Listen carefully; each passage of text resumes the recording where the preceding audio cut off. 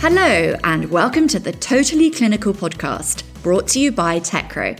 Totally Clinical is a deep dive into the freshest trends, big-time challenges, and most excellent triumphs of clinical trials.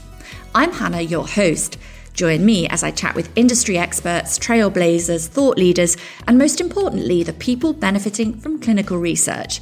So tune in, settle back, and don't touch that dial. It's time to get totally clinical.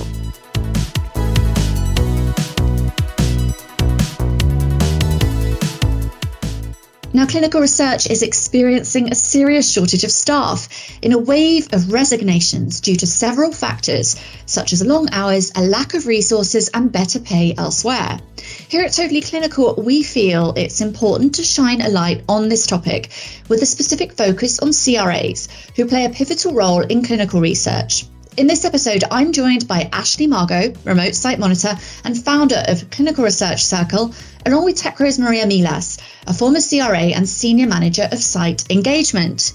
Today, we're going to look at the role of CRAs in greater depth, what is leading to burnout, and the impact this could have in the future on clinical research. To start, let's level set the role of the CRA. It's a crucial role in clinical research, but CRAs are often the unsung heroes. Can you both describe the importance of CRAs, starting with you, Ashley?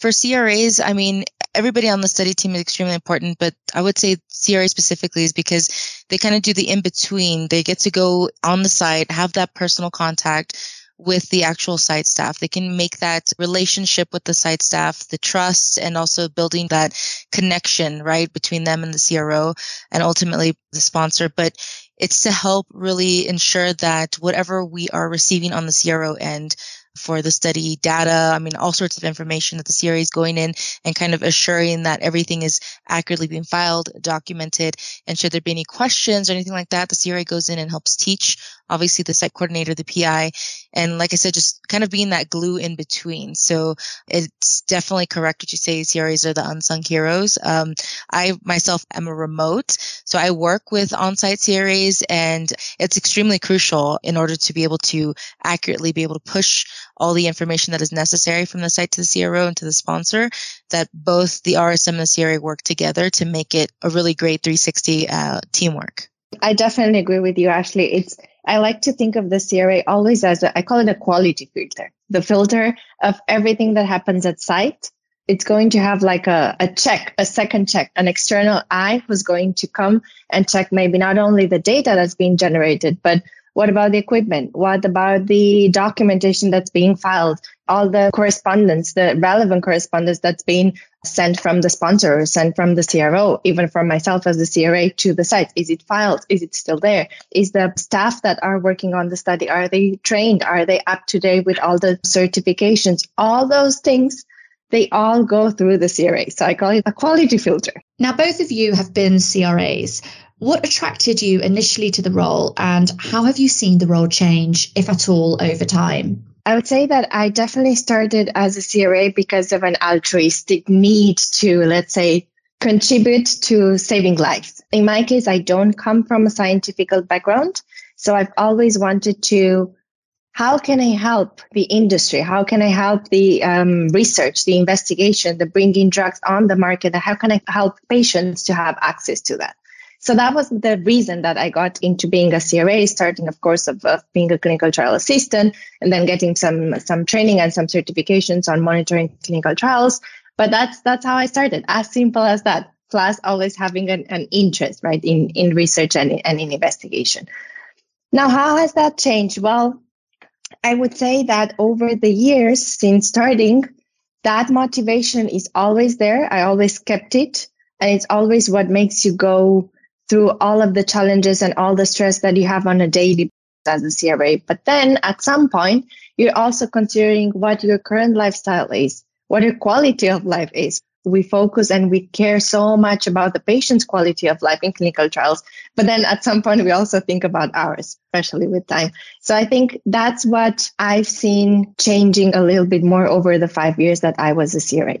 And for you, Ashley? For me, in regards to what initially attracted me. So I was a pre-med student, and as time kind of went through and I kind of did about 200 and some hours, shadowing hours in different specialties, I kind of realized that that wasn't for me. But I did know that I enjoyed being at the site. I enjoyed being at clinics. I really liked to assist people, kind of like Maria has just said. I really wanted to still have that access. And I remember doing a lot of research and not finding the in-between. And then when I came to clinical research, initially I saw the clinical research coordinator role, but then I also understood that I kind of wanted to be more at the level of which I had access to the study team, where I could grow and ultimately be part of the change on a higher level. And so I came across the clinical research associate position. Fortunately, at the time for me, I had just worked in COVID-19 for the state of Texas, and I was working remote for the past, I think, 2 years. So I ended up transitioning into a remote site monitor role because obviously COVID, I wasn't looking to travel at the time. And so it just worked out really great for me. I got to obviously speak with the PIs, with the site coordinators, and along with the study team. So it gave me the best of both worlds on my end. Also the opportunity, right? If I ever actually want to go back onto site, I have that option. But as time has passed, I've become, a co-founder and a founder of other organizations. And so it just works out for me now to still stay remote and not travel, because travel does take a lot. There's a lot of things that go into being a traveling CRA. And so for me, remote site monitor is really what worked out the best for me, because I get to have the work-life balance. I get to be home. I get to be with my dogs, my family, and also maintaining, sometimes what might be a very busy paced environment for work and still be able to handle everything at the same time. And what things have changed, I have seen internally how I think because of COVID, we've seen how there are different types of individuals that are wanting certain things. They're wanting to be on site. They're wanting the experience of travel, and or they're wanting the flexibility of family time and all those kinds of things. So I believe the industry is taking notice of that and ensuring that they're able to retain talent, right? While also being able to execute what is necessary needed for the sponsors. So I'm seeing a little bit of, leveled out positions for both on-site CRAs, remote site monitors, as well as in-house CRAs and monitors that actually are willing to travel as well. So there's a lot of hybrid changes going on. And I think that's actually a really big benefit, because I think ultimately that is where the industry should be going, because if you're going to want to bring on talent and retain talent and ensure that we're making sure that those individuals are also well trained and they stay with the company, they have to be able to bend to the needs of those that are working in the industry. Ashley, it sounds like it was a really positive transition for you. You really made it work for you being mainly remote. And also the industry's obviously capable of reflecting and shifting. Now, Maria, we've talked on the podcast before, and I know that part of the reason you decided to leave your role was because of travel. Could you explain more about this? Being at home, the time of being at home as a CRA is luxury. And I remember that at one point I was monitoring 7 clinical trials at the same time. They were all for the same sponsor, so that helps. But in the end, if you have at least, let's say, 3-4 sites for each of those studies, you travel at least 4 days out of 5, which means you can be waking up at 3 a.m. to take a flight because you've decided that you would love to sleep home in your own bed that day, or you can just do those 4 days at sleeping at hotels and traveling from one site to the other and then coming back at the weekend, right? But the difficult part from traveling so much is, well, of course, on one side, it has a toll on your personal life, right? There's making plans with friends. That's not an option unless you make plans for the weekend. Or as Ashley said, I get time to spend with my dogs. You can't think of having dogs. You can't think of having a family. Kids, of course not as a CRA. The most stressful part as a CRA is because you're traveling so much, and that travel time is usually not, let's say it's not time that you can spend working, because you most surely will not have connection. So you won't be able to do that monitoring visit report or that follow-up or that site management activity that you need to do still for the other sites that you are not monitoring that week. That means that when you get home on the Friday, you will still need to catch up with a lot of work. And usually that meant that on the Saturday, on Sunday evening, I would be doing monitoring visit reports, so that on the next day, Monday, when I'm back going to another site, I don't have so much work to catch up with. So that's the burden. That was the burden for me as a traveling CRA. The problem itself is not traveling. It's just your time, your performing time, your activity time, your working time is reduced to almost a minimum, because from your, let's say, 10 hours working on a day, because if you're traveling or you're on site, it's definitely not going to be an 8 hours day. It's going to be much longer than that. But your util time is maybe, let's say, 4 or 5 hours. And if you want to prioritize actually what you need to do and what's your priority as a CRA, which is monitoring clinical data, then there's so many more activities that are left in the background and that you will still need to catch up with, probably on a weekend.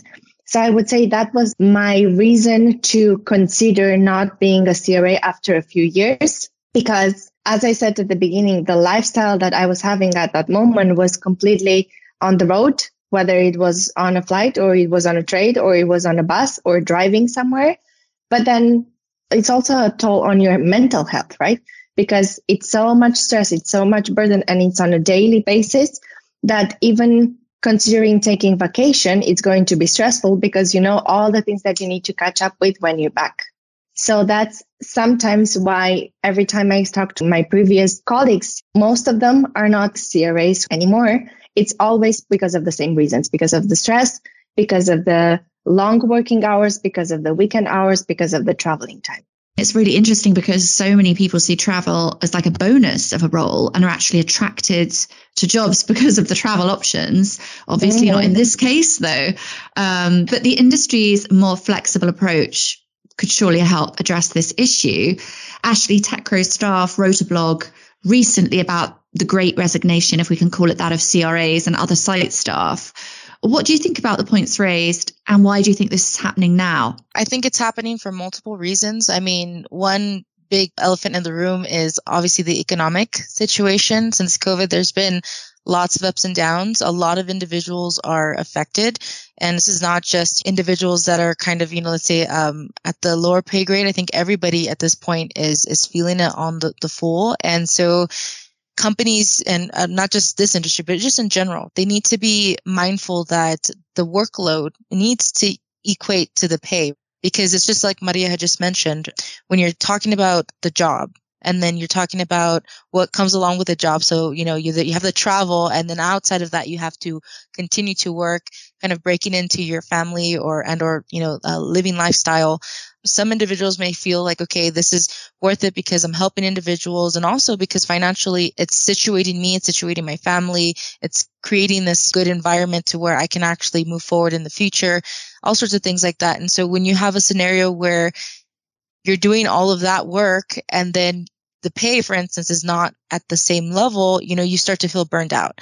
And aside from that, it's also, again, the CRO or the sponsor's responsibility to meet halfway and understand the perspective of the individual, the professional. It's if you have a scenario where these individuals are really great, they're very experienced, but they're getting burnt out because they don't get to have an actual social life. What are you going to do to meet them in the middle?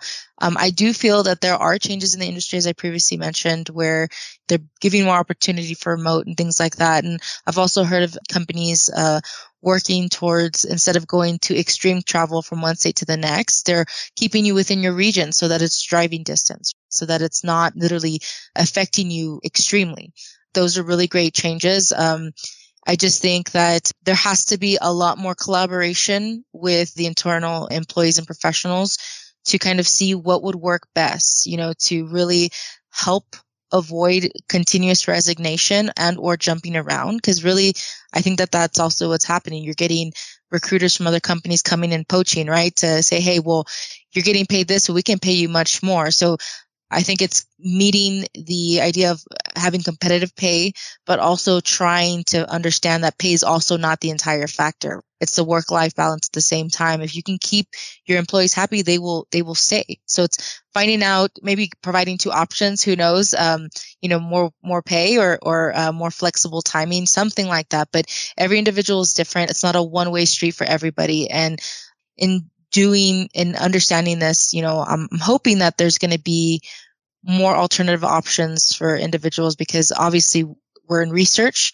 quality assurance is absolutely important, but in order to do that, you need really great trained professionals that are not just well trained, but also feel purpose with the work. So if you don't feel purpose and you feel burnt out, it's not going to be there, right? And so as long as these companies can see that and maybe take some acknowledgement of it and work towards some change, I think there's some really good things to look out for the future for CRAs.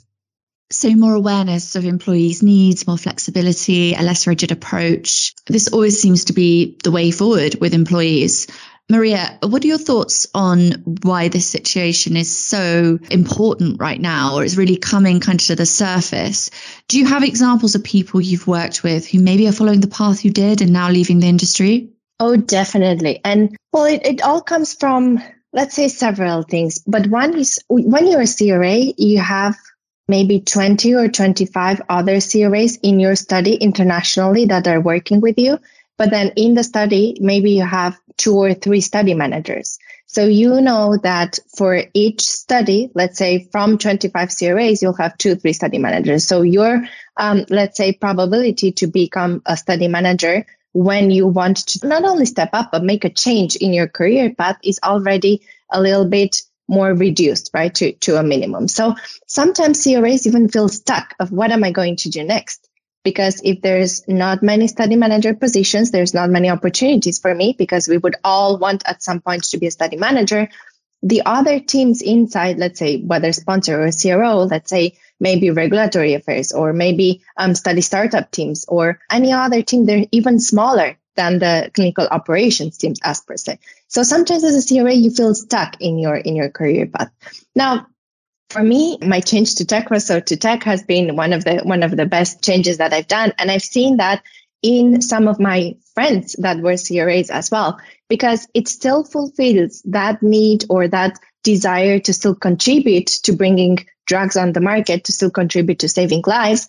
But at the same time, you have a better quality of life. So I've seen former CRAs who are now maybe subject matter experts in tech companies, or they're clinical information designers. So there's all types of roles in tech or even at sponsor or not even tech, but let's say that the tech industry now is huge, right? It's growing, it's developing so much in clinical research. So there's definitely a lot of position roles, a lot of variety that the CRAs now have access. I'm getting the impression that the CRA role is quite a transitory position.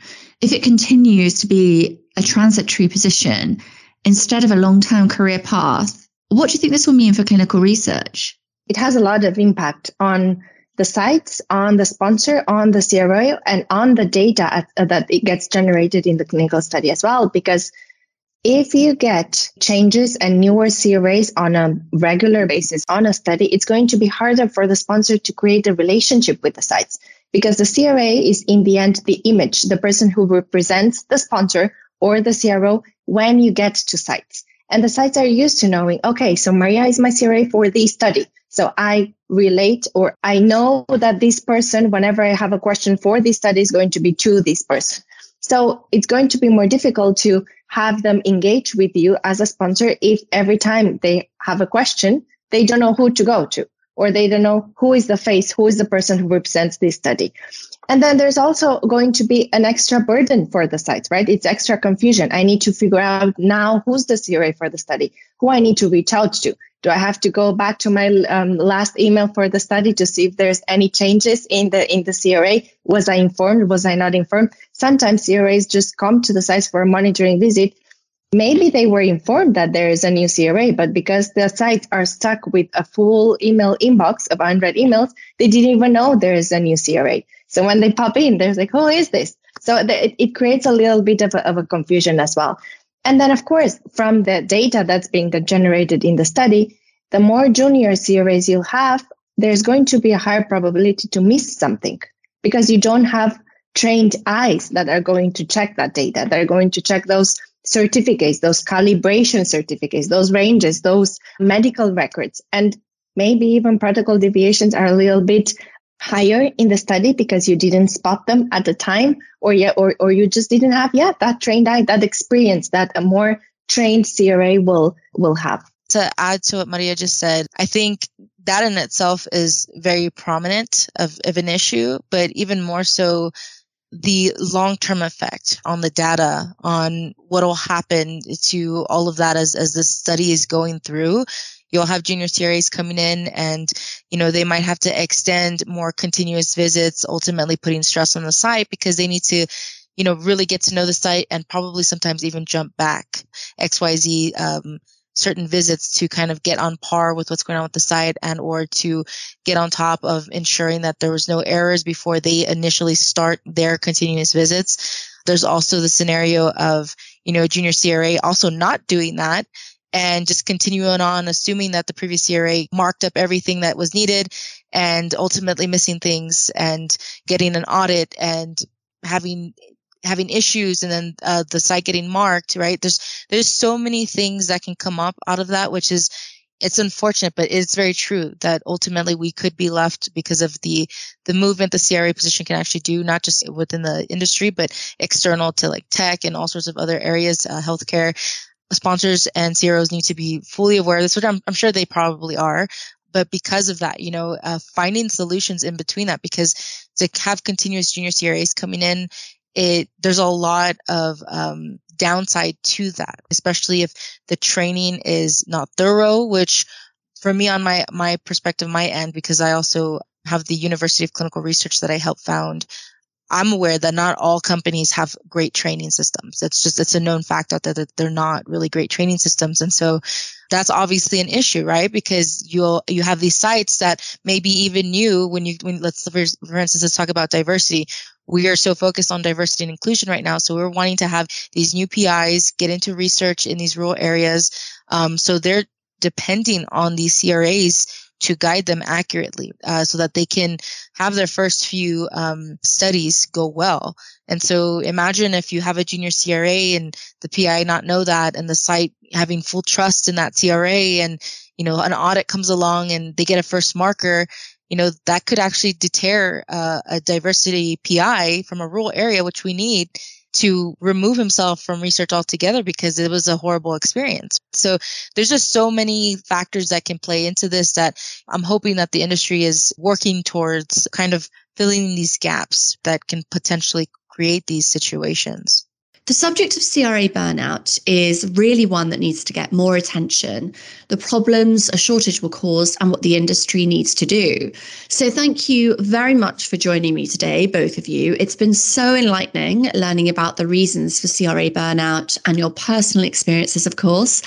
And I look forward to speaking with both of you in a follow-up episode where you'll go into greater depth about how you can make the CRA role more appealing by rethinking day-to-day responsibilities and leveraging technology to hopefully reduce the pressure. Thank you, Hannah. And that's your dose of Totally Clinical. You can download our podcast on Apple, Spotify, and Google. Please subscribe and leave a rating and review so more people can find the show. See you on your next visit, and remember to bring your friends. Thanks for listening. Goodbye.